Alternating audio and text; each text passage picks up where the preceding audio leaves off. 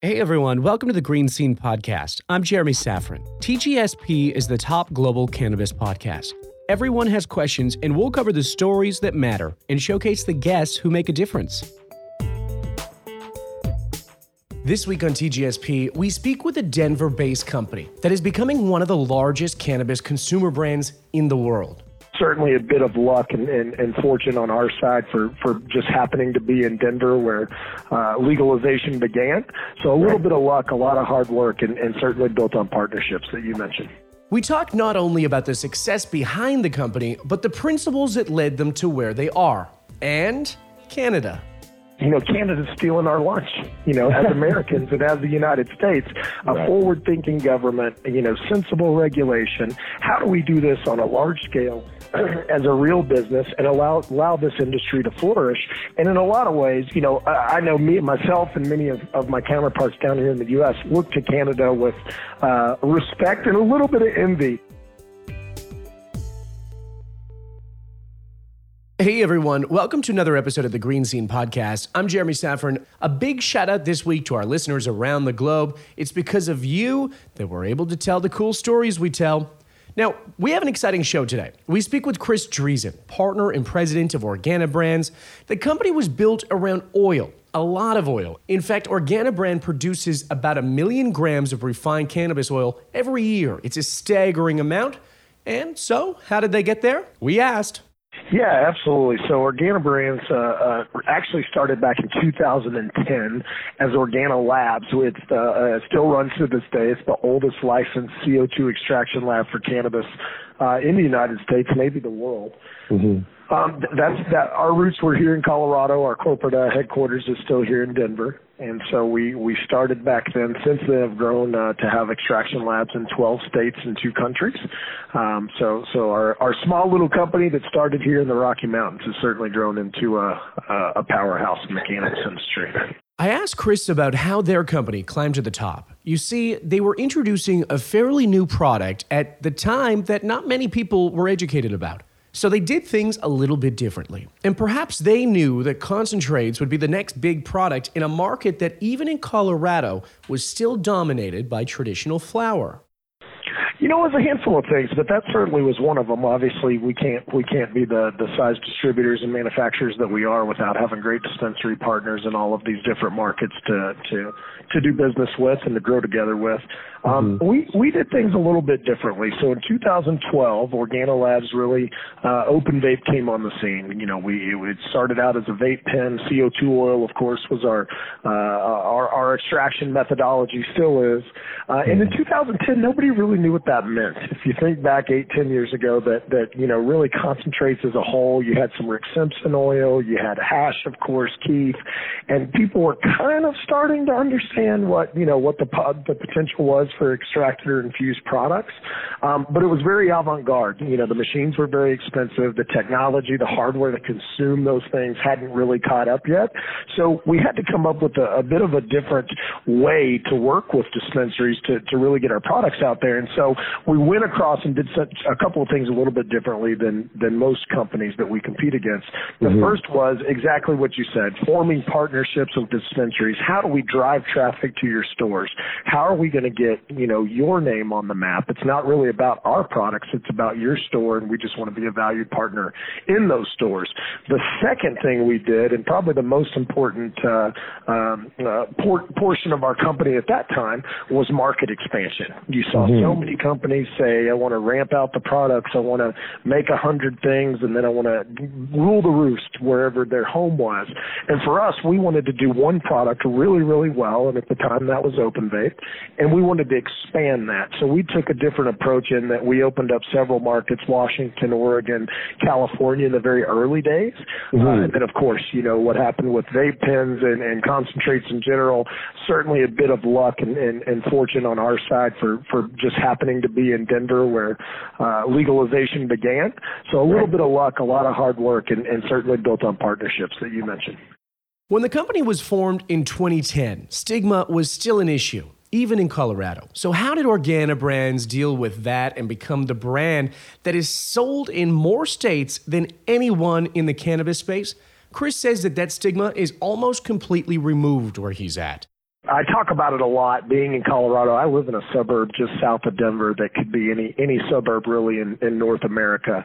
Beaver Cleaver and apple pie and all those kind of things. And even in that place, just being here in this legalized environment, the stigma's almost been completely removed. Super common to see the soccer mom stop in, go through the Whole Foods, stop by the dry cleaning, stop by the dispensary. Right. Or to see the business executive, rather than going in the liquor store to pick up his bottle of scotch, he's going in the dispensary next door to pick up his vape pen instead. And what you've seen with that is just the acceptance universally, it seems like, in Colorado, whether you're a grandma or a soccer mom, business executive, a young person just getting out of school, cannabis has really been indoctrinated into a lot of people's lives here, and certainly the public data suggests that that's been a positive thing. So you have a market in which many companies are trying to get a piece. I asked Chris how his company runs their marketing channels and how they have become so known in the industry that's ever evolving.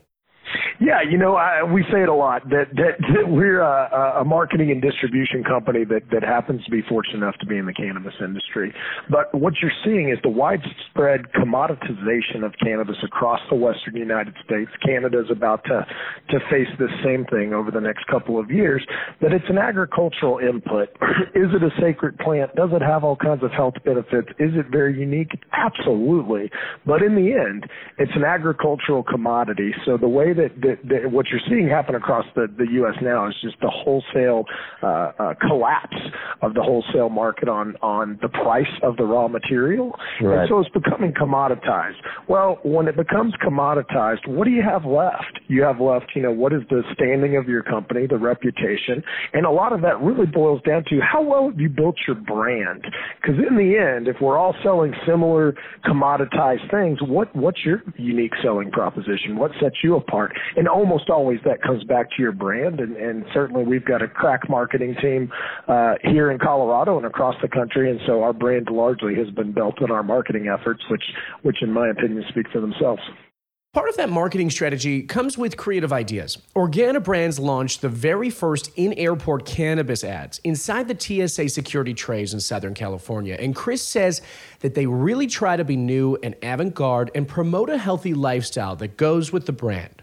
Back to kind of getting our roots in Colorado, we're the canary in the coal mine for a lot of things as it relates to legalization, but it's a small market overall. We punch above our weight class, particularly here at home because of the huge tourism that Colorado receives.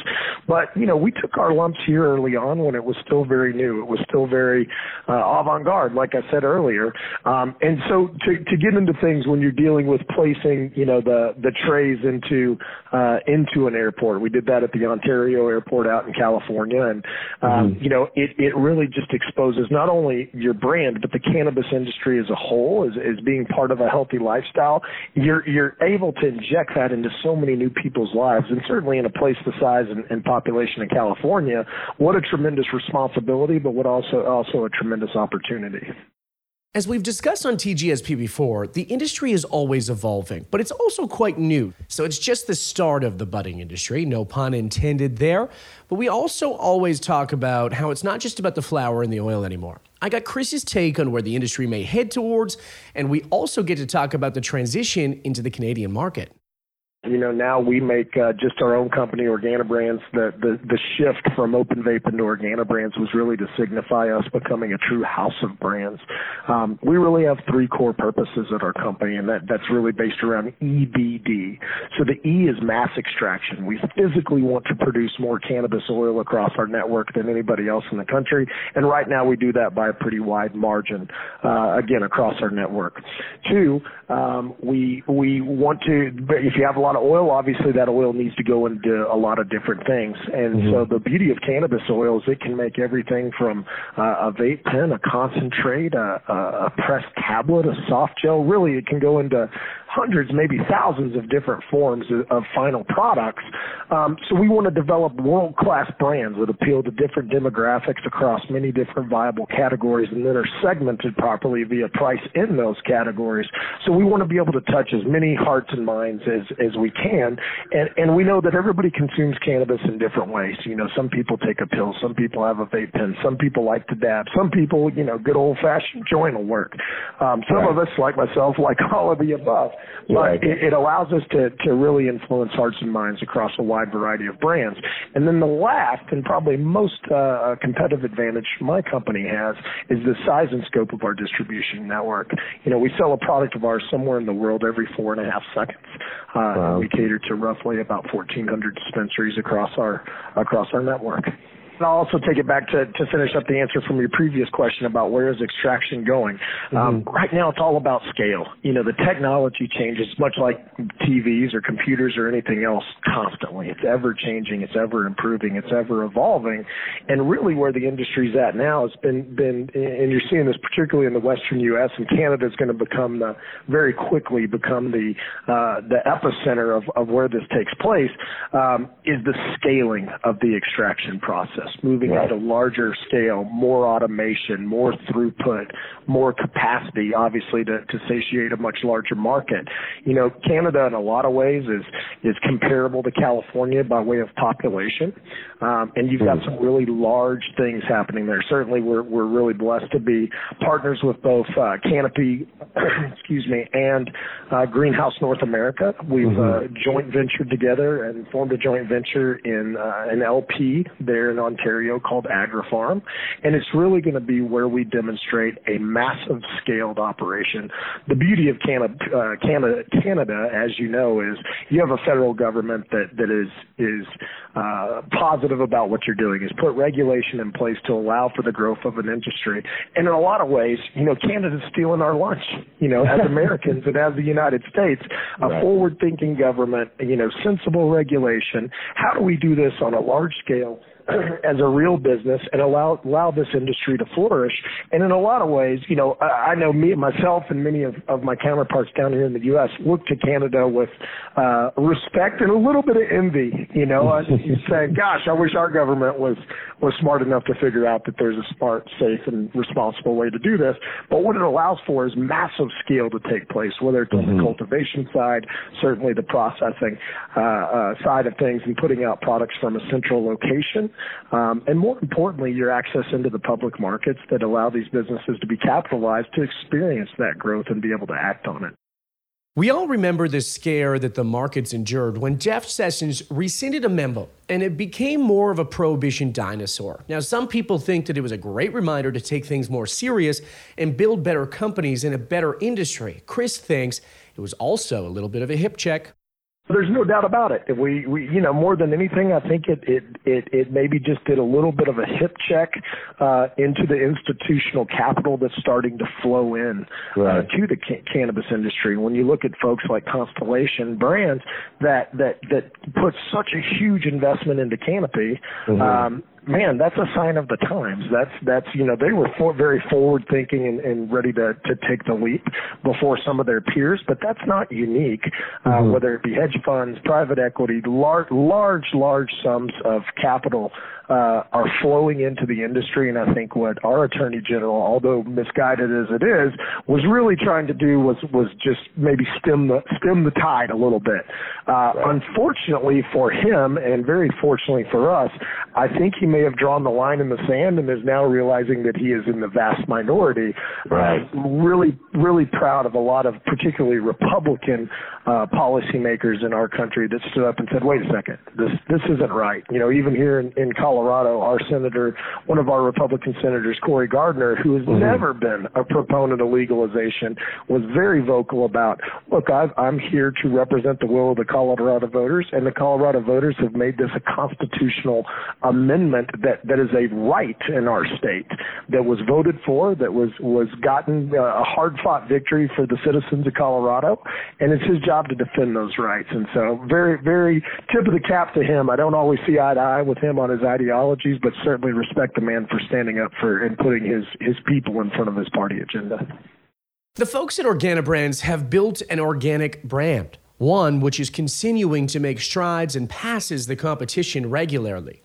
What are they up to over the next year? Well, more growth, of course. Yeah, absolutely. So we're always focused on market expansion. That's what we do as distributors and producers of products. The next year we're going to have heavy focus, of course, in California, as you might imagine, but really getting ramped up in Canada, really being able to demonstrate a scaled operation of how things should be, how a company can run. It's no secret that here in the U.S. you've got to have all these crazy corporate structures to accommodate not only our draconian tax laws, but also just the regulation of having to set up a silo in each individual state. Imagine having to set up a lab in Burlington, Vermont that's similar to a lab in Berkeley, California. The demand's not the same. The throughput's not the same. So our biggest focus is moving into 2018, in addition to market expansion, is really executing well on Canada, also on California. We also have some really dynamic products that are going to be hitting the market this year that I think really step the game up in the cannabis industry and take us into a new era. A huge thank you to Chris for joining us on TGSP this week. That company and those folks are up to some serious business. And it's always interesting to me to see what companies that are entering the Canadian market, and when you start to develop those partnerships with various companies in Canada, like Aurora, like Chris mentioned, and how that all fits in and takes place, as well as their strategy. All right, just a quick report on the week. Cannabis stocks saw some modest gains last week, and Ontario announced their branding strategy and had many insiders making waves about the simplicity of the brand. In fact, most people were making fun of it. Go check it out and tweet us at GreenScenePod what your thoughts are. We'll talk to them as well in the podcast coming up in the following weeks. Also, Ontario announced that $40 million is going to be spent, or at least funded, for cannabis law enforcement in that province as we start to see regulation looming above us. Don't forget to rate and subscribe. Tell your friends about us. We are growing with you and appreciate the support. We'll see you next week. Thanks for joining us on TGSP this week. We hope you liked the show. Don't forget to go to our website, www.thegreenscenepodcast.com, subscribe to us, and rate our podcast. We'll catch you next week.